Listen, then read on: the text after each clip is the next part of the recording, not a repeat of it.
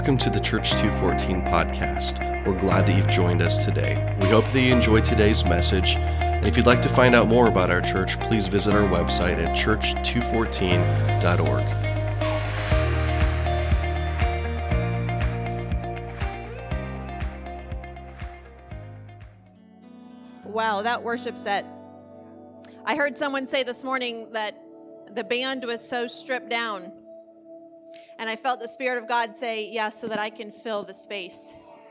And wow, he did that, didn't he? He filled this space. All right, well, welcome. Chris did a great job of welcoming you. Our band did a great job of preparing this atmosphere. So my job should be pretty easy. We're in a new series today. I absolutely love getting to kick off a series. I don't know why. I think it just feels fresh and new and exciting. And some of you coming in have no idea what's next or who's preaching or what's going to happen. And it just feels like the Lord is like giving us surprises. And I love that. So y'all look so good. You have so many of you are smiling right now. And I love that. I love preaching to a happy people. So much fun. It makes my job a little bit easier. But okay, so we're going to jump right in. We're not going to waste any time. Today we're starting a series called Yada. Yada. And Yada is a Hebrew word, and it's simple. It just means to know. To know. Now, over the next few weeks, we're going to be unpacking this very simple word. Because as simple as it is, it's actually also very complex when you understand the context of which God uses it in his word. And so it can mean to perceive, to know intimately, to understand, or to experience. Now, 5 years ago, I was on a FaceTime prayer session with my sister-in-law, Jenna. She's in Texas, and she's been one of my prayer buddies for the last about 9 years. And it's just been such a sweet, rich gift that the Lord has given me. And many of the breakthroughs I've had in my life have been because she has been praying for me and with me, and that's been so powerful.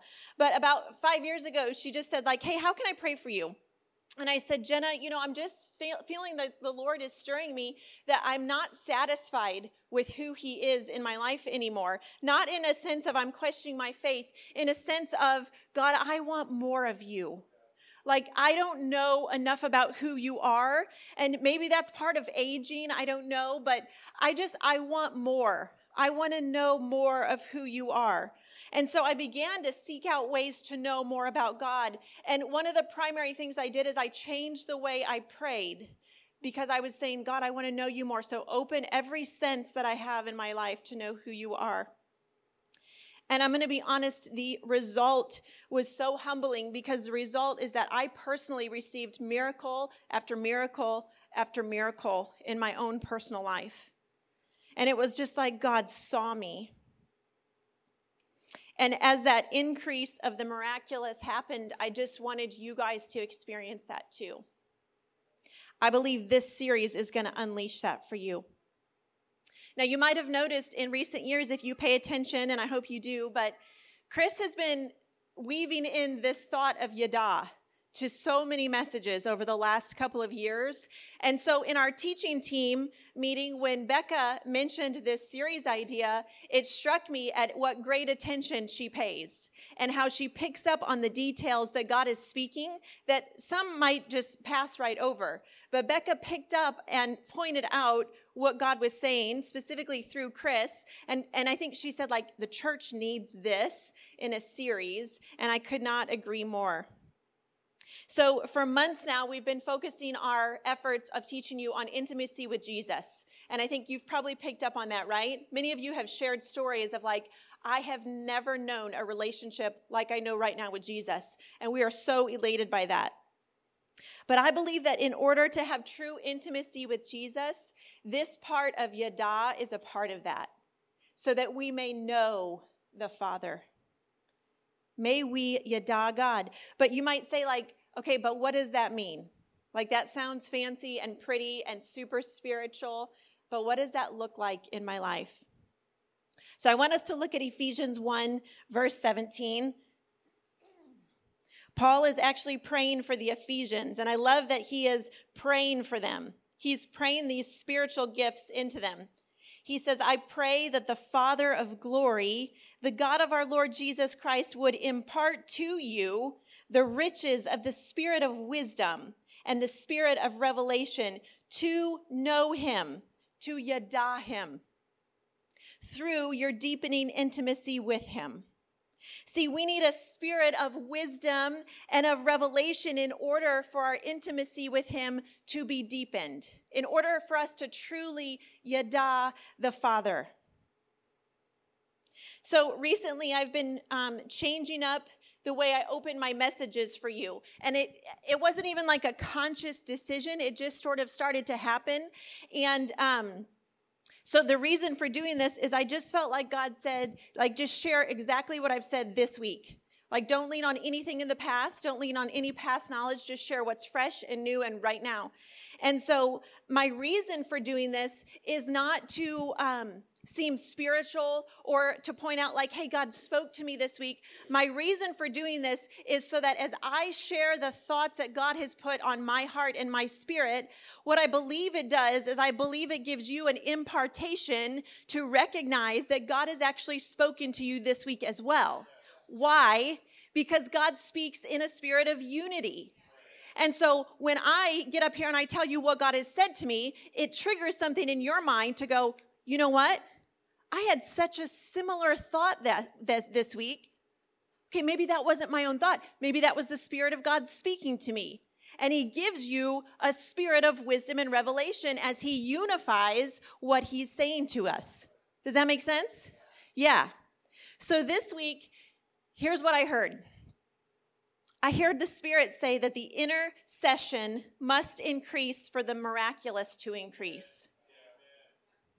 So intercession is, it's actually pretty simple. It can sound scary, but it's pretty simple. It's just prayer or petition in favor of something or someone.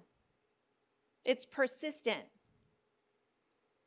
So when we intercede, we're actually opening up every sense that God has given us to receive the spirit of wisdom and of revelation. And therefore, our intimacy with the Father is deepened. I want you to catch this. In the Bible, there's a book called Ezra, and it's a little bit obscure. I think it often gets just passed right over.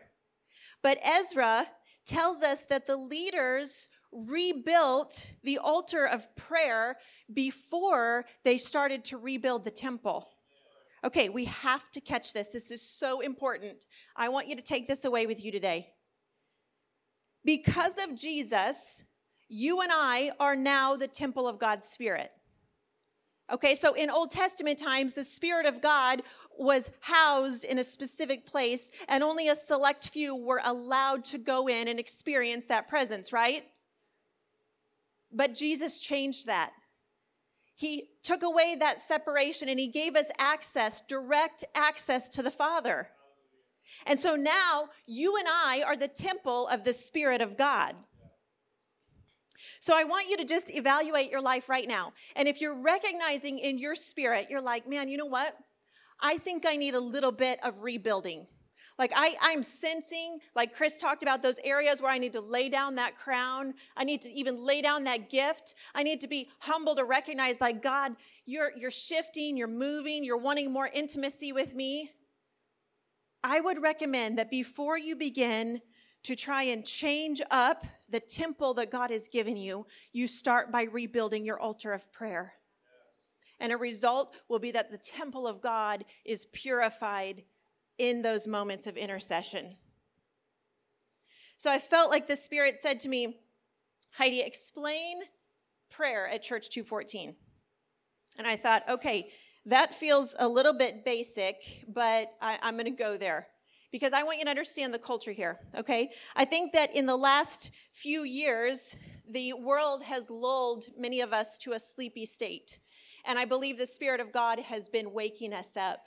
And we are now awake. We are not slumbering anymore. We are awake, and we are here for it. And I want to prophesy that over you. If people are saying to you, like, you know, the church is dead, the church just isn't active. No, we're going to cut that off. The church is alive and well. We are moving in the Spirit of God. So some churches have prayer teams, and that's a wonderful thing. That's not a bad thing. So hear my heart in saying this. We don't have a prayer team. But don't think we're anti-Bible. We love the Bible. We're based on the Bible. We actually have a prayer culture. So at 214, the prayer culture is very, very simple. One of our DNA words is keep it simple. Okay, so the prayer team here is not a team, it's a culture. And the culture is simply this. If you need prayer, you ask someone to pray for you. And if in your chats with people here at church, you find out that someone needs prayer, you pray for them. Right there, right then. That's it. That's the prayer culture. You don't have to sign up for it. You don't have to be trained for it. You don't have to have gone to seminary. You need no specific person or team or meeting or event to experience the prayer culture. And I would suggest that if you've been in this church for more than about 14 seconds, you've experienced the prayer culture. You just look around and you'll see that person praying for that person, and that small group praying for that small group, and this family praying for that family, and that pastor praying for that pastor, and my friend praying for me. Like, you'll see it everywhere, right? That is a culture of prayer. It's so powerful. So we don't have a prayer team. We have a prayer culture. And here's the thing. We fully expect that you're in this family, that you would participate in that prayer culture. Okay? So if you think you're not good at praying, just practice. Practice on your spouse who won't judge you, or practice on me because I won't judge you. We all started somewhere praying out loud. Okay? One of my teammates on one of my teams prayed out loud over someone last year at one of our collective events, and I'm sitting in the front row knowing he's never prayed over someone, like cheering wildly on the inside that he had stepped out to pray for that individual. So powerful. So what I feel like the Father is asking us is to increase those willing to intercede, okay? Because we don't have a prayer team, but we do have intercessors. And intercessors are just people that are willing to persist in prayer. You know, not like, hey, God, I need this to change, and then we move on. Like, no, like just again and again and again, persisting in prayer. And so I'll be honest, like I have a few really big miracles in my own life that I still need God to give breakthrough in. One of them I've been praying for since I was 17, and still no answer. In fact, it's gotten worse. I feel like the more I pray, the worse it gets. In fact, for many seasons, I actually stopped praying because I was actually quite annoyed. I was quite annoyed by the situation, and I felt like, God, if you're not going to move, like I'm not going to waste my words. This is just a waste of time. I've got to pick up that intercession humility over that event, over that situation. And for 19 years, I've prayed for healing over someone I love, and the healing hasn't happened. For 8.5 years, I've prayed for a specific situation for someone I love so much, and for a split second, for one of these three things, we felt like there was breakthrough. We felt like the promise was there, and then, no, it was gone. And so that can be discouraging as someone who's walked with God for a long time, like, Lord, where are you in this? But one of my good friends said to me on the phone one night, she said, Heidi, if it isn't good, he isn't finished. And I was so struck by that. And it stuck with me, what she said that night, because I thought, God, you are so right. Like, I have laid down my willingness to intercede for that. And so I'm going to come and I'm going to pick it up because I know you're not done in this. And if you're not done, I'm not done either, right? So the culture here is that everyone is a part of a prayer culture. And some are more gifted in their obedience to press in for that breakthrough. So those intercessors, those people who intervene on behalf of others, I want to be one of those. And I would recommend that if even 10% of us picked up the anointing of being an intercessor, in 2023, we are going to see the miraculous just unleashed in this church. It is going to be powerful. So, Christ follower, let me challenge you. Know that I love you. If you're not interceding in prayer, you are not spiritually fit in your prayer life. Think of it this way. We do not expect someone else to go to the gym for us for our physical fitness, do we? Like, my husband loves me well. He knew last night, like I was struggling with a headache, and he knew he could pick up the tasks of making dinner and serving our family, so he did that for me. But I know that my husband cannot go to the gym for me to be physically fit, right? So church, why are we expecting a handful of people to help us be spiritually fit in our prayer lives? Why are we not interceding? Intercession changes everything about everything in our lives. It literally rewires us. It changes every cell and every fiber within our being. I heard someone say that if you cuddle a baby who's upset and you give them that very close skin-to-skin contact, that it actually changes the DNA of their brain and the way their brain is sending the synapses to their comfort, to their ability to be comforted. And I feel like that's the same thing intercession does. It's like the Father just brings us in and cuddles us. So intercession is a spiritual discipline. It is not a personality type. Like, we have an incredible woman of God. She's sick this week, but Miss Lynn, she is a true intercessor. You probably see her walking around this building every time it's open, praying over. She's prayed over your seat so many times you have no idea. She's a true intercessor. But I would recommend that the intercession is not reserved for the older women of our church or the older men of our church. It's for all of us, okay? It is to unify what God wants to do here. And so I would suggest that, I've heard people say, like, I'm just not good at praying. Like, my mind wanders, and I'm diagnosed with ADHD, and I just can't pay attention to anything for longer than 3 minutes. Like, I get it. It is difficult to train yourself in a spirit of prayer. It can feel boring at first, if I'm being honest. And all of a sudden you're praying, and then you're like going through your grocery list or your to-do list, or like, shoot, I forgot to text her back. Like, God, I should just text her real quick so she doesn't think I hate her. Like, I get it that your mind can wander. But I want to tell you right now, you might be clinically diagnosed with ADHD, and I'm not discounting what that is like in your brain, but you can still be an intercessor, okay? Because I would say that there is not one single diagnosis that the medical community can give you that will discount you from joining in a spirit of intercession.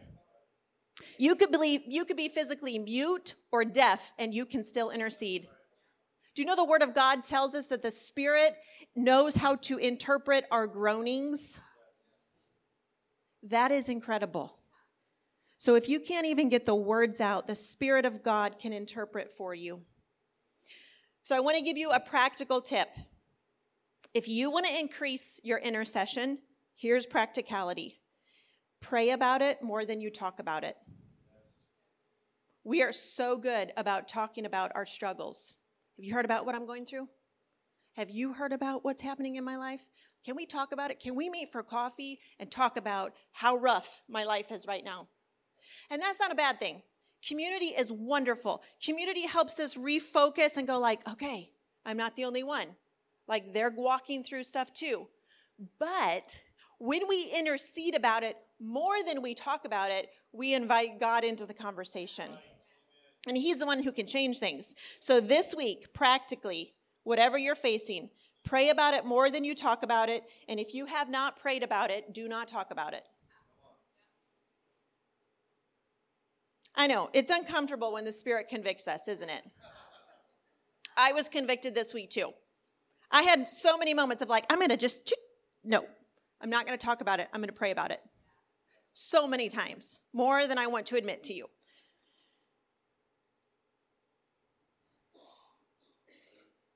I just feel so deep within my spirit that if we intercede, God is going to unleash amazing things in 2023 for this church family. And we're going to stand here in a year from now, and we're going to know it's because we humbled ourselves and we prayed. And we sought the face of God. So speaking of the new year, in like 6 weeks, I will have been in ministry for 26 years. And most of those years, I felt pretty young. And for many of those years, I was pretty young. And people would be like, how old are you? Very young. Don't look down on me. But recently that all changed in a moment, in a conversation. I was meeting with our collective group here at church, who's our young adults. So if you're a young adult, 18 to 30s, come join us. It's incredible what God is doing. That generation wants to know God. They are so passionate, and so I love them. They're incredible. But, I was feeling pretty sort of like I could hang with them and vibe with them a little bit. I don't understand their words a lot of the time, but they don't understand mine either. The other day I told them that the next event would be Dutch Treat, and they're like, Miss Heidi, what's Dutch Treat? I was like, what?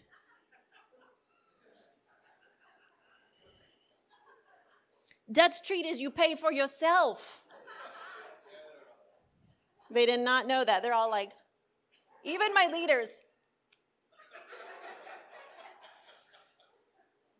So I'm chatting with them, and two of my students they're going to remain unnamed.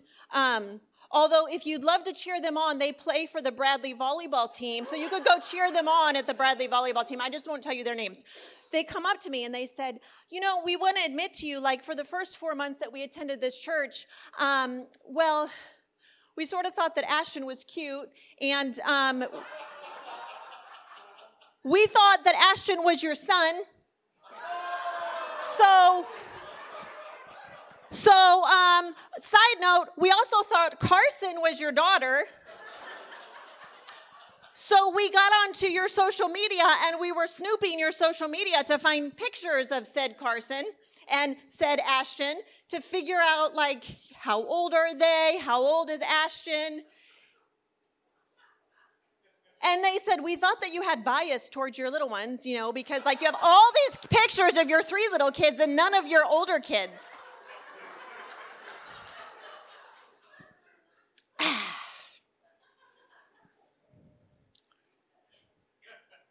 If you're new here and you're like, I have no idea what she's talking about, this woman took too many espresso shots today. I love Ashton and Carson so much. They're kind of like my kids, but it became very clear in this conversation that they didn't mean we thought you were their spiritual mama. No, they thought we think you birthed them out of your body. And in a moment, right then and there, all 26 years of ministry just crashed in on me, and I immediately felt like I was elderly and I needed to retire because clearly I have children that are in their mid-20s. How old are you, Ashton? How old? You're 20. He's tall enough to be 30, but... So if you're new here, they're not my children. My eldest is 11. So there's that. But if you'd like to join the young adults group, I'm clearly the granny that helps lead it. But so all joking aside, I've been reflecting on those 26 years of ministry and all the things God's allowed me to be a part of, and it's been incredible, and I've loved it, most of it. There have been really hard seasons, and I would just be honest, I've just come through a really hard season, and I almost quit because it was just too hard. It was too much. I was too weary and too tired and too broken, and I just felt too bruised and wounded to pick up yet again. But God is so faithful, isn't he? He is the Redeemer. So all that joking aside, as I reflect, I realize there's kind of one key thing that I hear people say to me all the time. And it's just along the lines of man, I just want to know what God's plan is for my life. I hear it all the time, not just in the young adults. I hear it from the 60-year-olds too. I just want to know what God has for me next. And this might ruffle some feathers, but I actually think that God is far less focused on his plan for your life than he is on his love for your life. I really do. I think that if you have grasped an understanding that the Father loves you, you have literally captured it all. That's the plan. The plan is that you would know that you are loved by a God who gave everything for you. That's it. It's that simple. See, because you might have heard John 3:16, right? It does not say God so loved his plan for you that he sent his son. No. What does it say? It says, God so loved the world, you as an individual, as his created son or daughter, he so loved you that he sent his only son, right? That whoever believes in him will not perish, but will have everlasting life. God is so smitten with you. And as I was processing this on Wednesday, I said, God, what's next? Where do you want me to go in this message next? And he said, just tell him I love him. Okay, very basic, Father. He said, yeah, but that's the foundation that everything else is built on. Every other plan stacks up on their ability to know that I love them.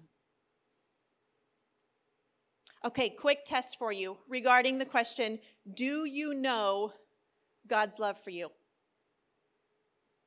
You guys ready? If I asked you to meet right now with a friend who does not believe in God, I'm picturing this individual, and I said, this person is so important to my family. He's on death's door. He does not believe in God. He grew up in a culture and a religion that is totally counter to the faith of Jesus, and I need you to go tell him about Jesus. What would your response be? Would you freak out a little bit? Would you start to sweat? Would you think like, oh my goodness, I do not know enough about God to be the one responsible for someone on a deathbed? I should call a pastor and have my pastor go instead. They know a lot about God. But see, when we know someone intimately, we have absolutely no problem conversing with someone about them. Okay, so when that individual also loves us back, we have no problem conversing about who that person is to us. And I believe the Father wants you to be that comfortable with him, that you so understand the love he has for you, you yada who he is, that you are willing to just share about the love of God. You don't even have to know all of the passages to lead people to Jesus. You don't even have to know one of the passages, though I would recommend it. It's super helpful, but when you speak of the love of the Father, everything changes. See, we're less likely to speak of something, specifically someone, if we don't know a lot about them, right? So I want to talk about, what does the word mean in the Semitic language? What does know mean? Well, it can mean to have knowledge of something, to know something, right? It can mean to understand it, to be aware of it, to be able to explain it to someone. So in other words, to know something means to just have an intellectual knowledge of it. Okay? So more than that, though, in the Semitic culture and in their language, it means to know someone. So when we see in Scripture to know, to yada, it means to know someone, and it points to a relationship with that individual, okay? And it often means to have a covenant relationship with the one who is known. Yada, a covenant relationship. And so my prayer in this series is that we would yada the love of the Father. We would know the covenant relationship that he intends for us to have. So this is not a knowing about God. This is not having just understanding about the fact that he is God. This is intimate. This is to yada him in a covenant relationship. Are you with me? Okay. Let's break this down a little bit more. I know the Hebrew can start to feel overwhelming, but it's not. When you begin to study it in the context of which it was written, it is so, so incredible. So as we search in this series, God, help us yada you. I would propose that we must understand how he knows us first, okay? Why did he choose to create us? Why did he choose to put us in this time of history, which I think is actually the most exciting time we've ever had in a history as the people of God? But when you see the detailed way someone knows you, you more correctly understand their love for you. Someone said to me recently, like, hey, we know your heart. And I thought, oh my goodness, they're right, they do. They know my heart. So they know why I responded that way in that setting because they know my heart. They have an understanding of who I am and how I'm wired. A few years ago, I heard the Spirit of God tell me, tell this individual you're praying for to go look at their baby book. And I don't really love it when God gives me obscure things to say because I don't love to seem like a crazy person. But I have just learned, like, I better obey because he's not letting me off the hook until I do. So I told this person, like, I feel like God wants you to look at your baby book. And I don't know if they did, but that's on them. So the next time I was at my mom's house, my parents' house, I went down to her basement and I pulled out the baby book that she had made of me when I was a baby. Okay? Look at this beauty. Okay? This is what baby books look like when you're a granny. But the thing that I was so struck by was the attention to detail that my mom put in this baby book. Like, so much detail. She mentioned, like, when she started having contractions with me in the womb. And she mentioned what time she called the midwife for her home birth. Now, some of you young moms are so cool and amazing, and you've had young home births recently, and I think that's incredible. You are not the OG of home births at 214. My mama had one 44 years ago, and then 6 since then. So if you need any information on home births and raising kids, that's my mama. She's incredible. But the details of this book are so incredible. There's so many. It talks about what time... when she told my siblings about me being born, and there's photos of it, of their reactions to this new baby coming into their world. And she kept the phone bill, and all of the important phone calls she made are highlighted of when she called her brother and her sisters and her parents to tell them that I had arrived. And there's lists of the gifts and the food that her church family brought to them. Do you know that I noticed in my sister's book, I noticed that in that book, it talks about the atmosphere of the spiritual realm of the home that day. She wrote down what it felt like in the house the day Heather was born. I thought, man, that is an incredible piece of knowledge to have, right? We would not know that as the newborn. But it was so intimate. The details go on and on. She wrote down the funny things that we said, too, as little ones. Now, Maddie's book is much thicker than the rest of ours in that area. He got an unfair portion of humor. I don't know how that happened, but his is just thick in that regard. But I want to share with you, like, what's the point, Heidi? What about the baby book? The point is, it's proof that someone was paying attention to my life and the details of my life. In my case, that was my mother, documenting what has gone on in my childhood, okay? Now, it goes beyond this little bookcase. Actually, one of them, in full disclosure, I have 6 siblings. One of them's not up here because it didn't fit in my display and it wasn't as aesthetically pleasing. So it's backstage. Sorry, Stephen. Your book is backstage, Stephen. But he's the baby, so he'll be fine with it. So I want you to look at this photo for a second. This is a photo taken in my mom's library. And these are the photo albums that she has made. These are part of them. She told me today some of them are boxed up because she wants my siblings to pick up what they need to get out of her house. But these are handmade photo albums and digital books that document the 44 years that she's been raising children. They document also the 66 years that she herself has been alive. There's incredible stories woven through these books. It is an account of her mothering. It's an account of her life. It's so beautiful. She always says, like, I know none of my kids are going to want these when I die. Mom, I will take them. Can I just have the bookshelves too, though, so that they're organized? Okay. We might need to build on a wing, honey. But see, these books were made out of her love for us, right? This was done because she wants to remember the richness of God in her family's life and the love. So this represents love. These details speak of the love of a parent. Do you know that your life is documented by God the Father? Your life, down to the detail of who you are, is written, do you know, not in a book, but on the palm of his hand. You are written on the palm of his hand. How intimate is that? You were born for covenant relationship with him. When you begin to understand that the Father knows you in detail, that he loves you, you will live and move in a totally different way.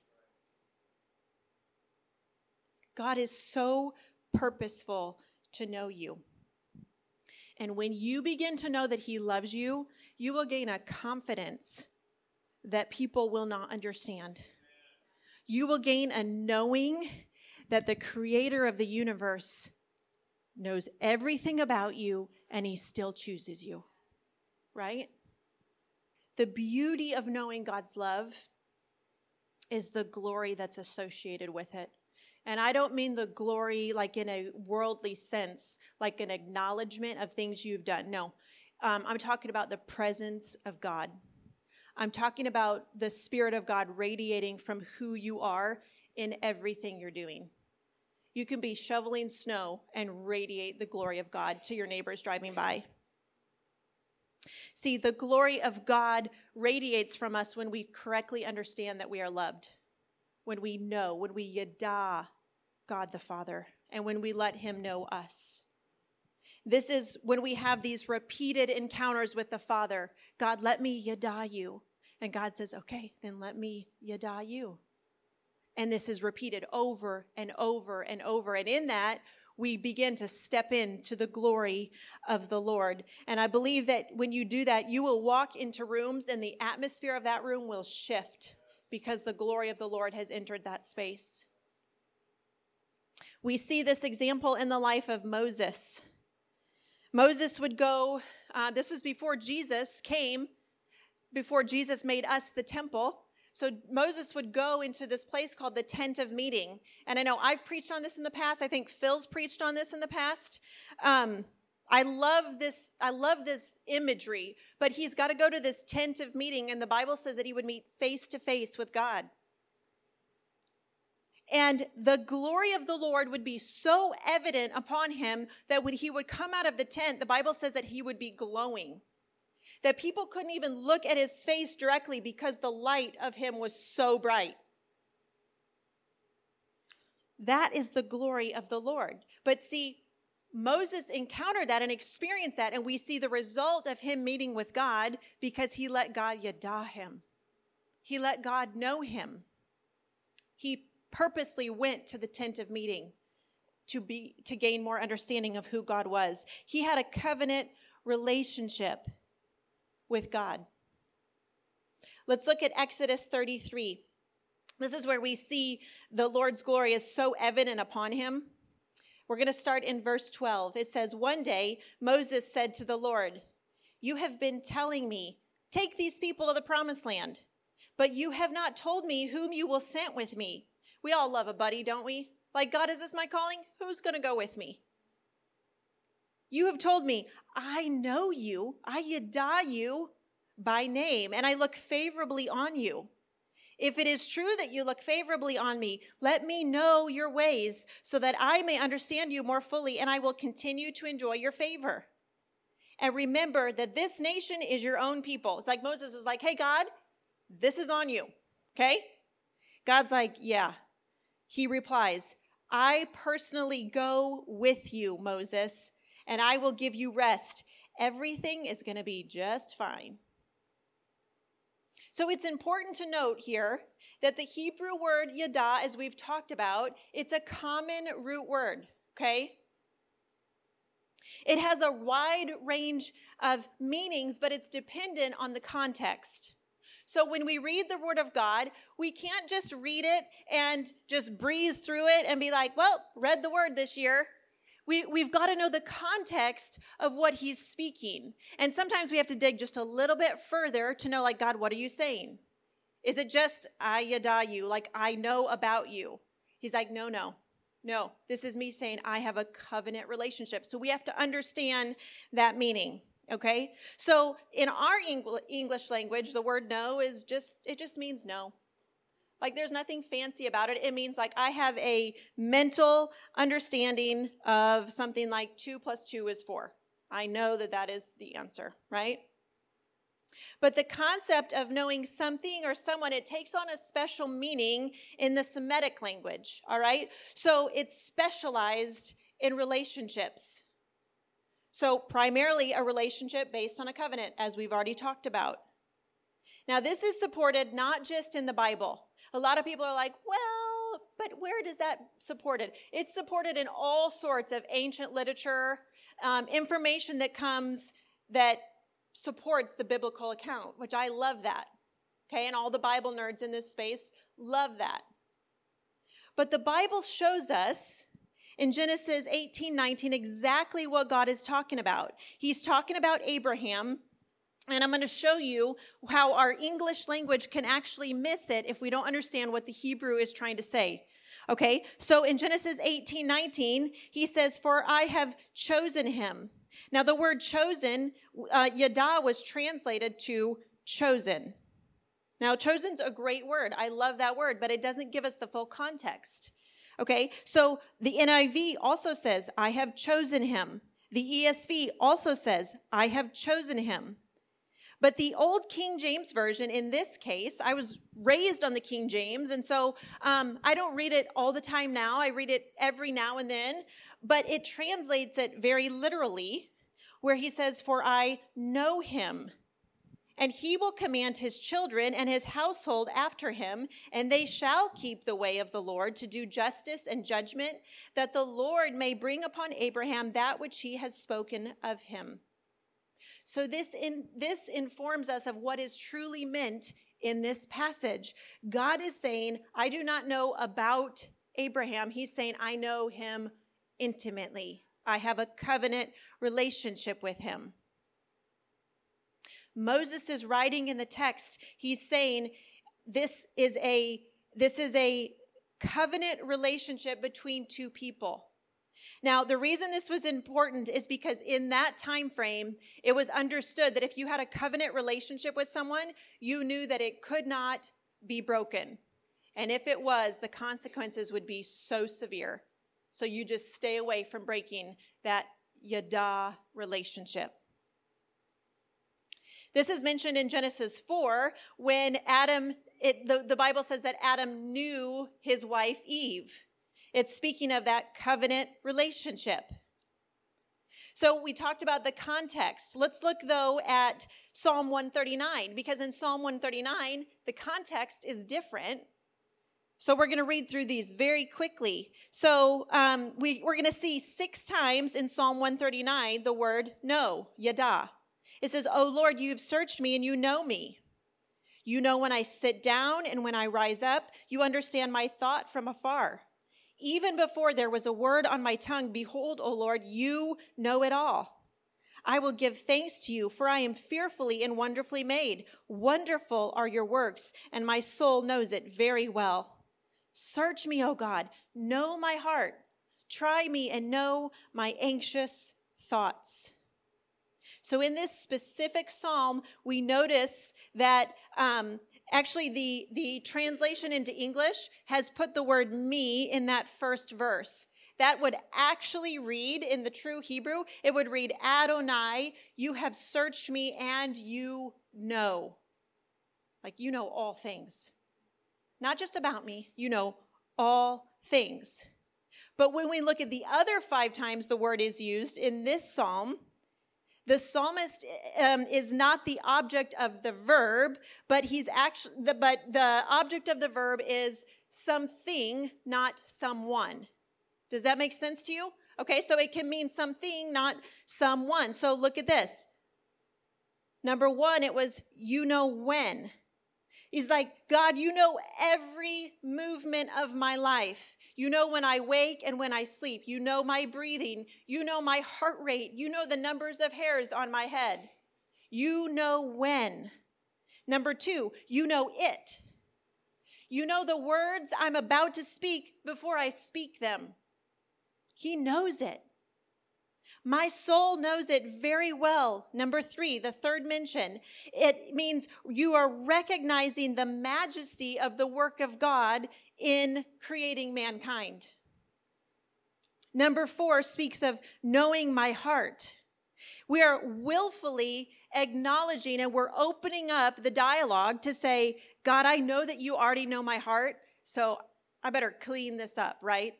Because you see it all. You know it all. Number 5, you know my anxious thoughts. Now, in the last few years, I feel like this one is something we need to cling on to. The Lord knows your anxious thoughts. He knows exactly what's going on in your mind, and he is willing to heal everything that is brewing right now. He knows all of these things. So the psalmist, that it was David, he's not speaking of that relationship in an intimate understanding. He's just speaking of it as like, God knows everything, whether you choose him or not. But we have the opportunity to take it to the covenant meeting. And I believe that's what David did. So David was a king anointed by God. And so he had not only the sonship anointing, but he also had the king anointing and that covenant relationship. And he's saying, God, there's nothing I have to hide from you. You yada me. You know every word about to proceed from my mouth. You know every action. You know every single thought. You know everything about me. And I believe that it is pointing to him saying, God, I fully intend to be loyal to this covenant relationship because you know me. Now, I want to pivot to a moment of what it looks like when we allow the love of the Father to transform us, when we allow him to yada us, what it means for people around us. I believe that people around us are changed and moved because of the way we know God loves us. It gives people a confidence of who they are in the Father's love. 1 Thessalonians, I didn't understand why the Lord pointed me to this until this morning. Chris got on stage and said something, and the Lord said, you see why I had you put that in there? And I went, yes, I do see. And so I just want to encourage you, you can trust the faithfulness of the Lord in every detail, even if it's like getting on stage to present something and you don't even understand fully what he wants to accomplish. He knows what he wants to accomplish. So 1 Thessalonians 3:12 says, may the Lord make your love for one another and for all people grow and overflow, just as our love for you overflows. May he, as a result, make your heart strong and blameless and holy as you stand before God our Father when our Lord Jesus comes again with all of his holy people. Recently, I read this. We have tended in the last few years to stay away from mourning and dancing. We are too afraid to cry. We are too shy to dance. We've become narrow-minded complainers, avoiding pain and also true human joy. While we live in a world subject to the evil one, we belong to God. So let us mourn and let us dance. A few weeks ago, God said to me, it is time for the joy to return. I believe, I shared this with our teaching team, but I believe the season of mourning and grieving has ended, and the time of the joy of the Lord is here.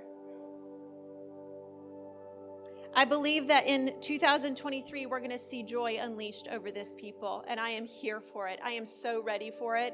I know many of you are sensing it, and you are joining in on that. That does not mean we will not have hard things. That means that we will not have fender bender experiences and freak out over it.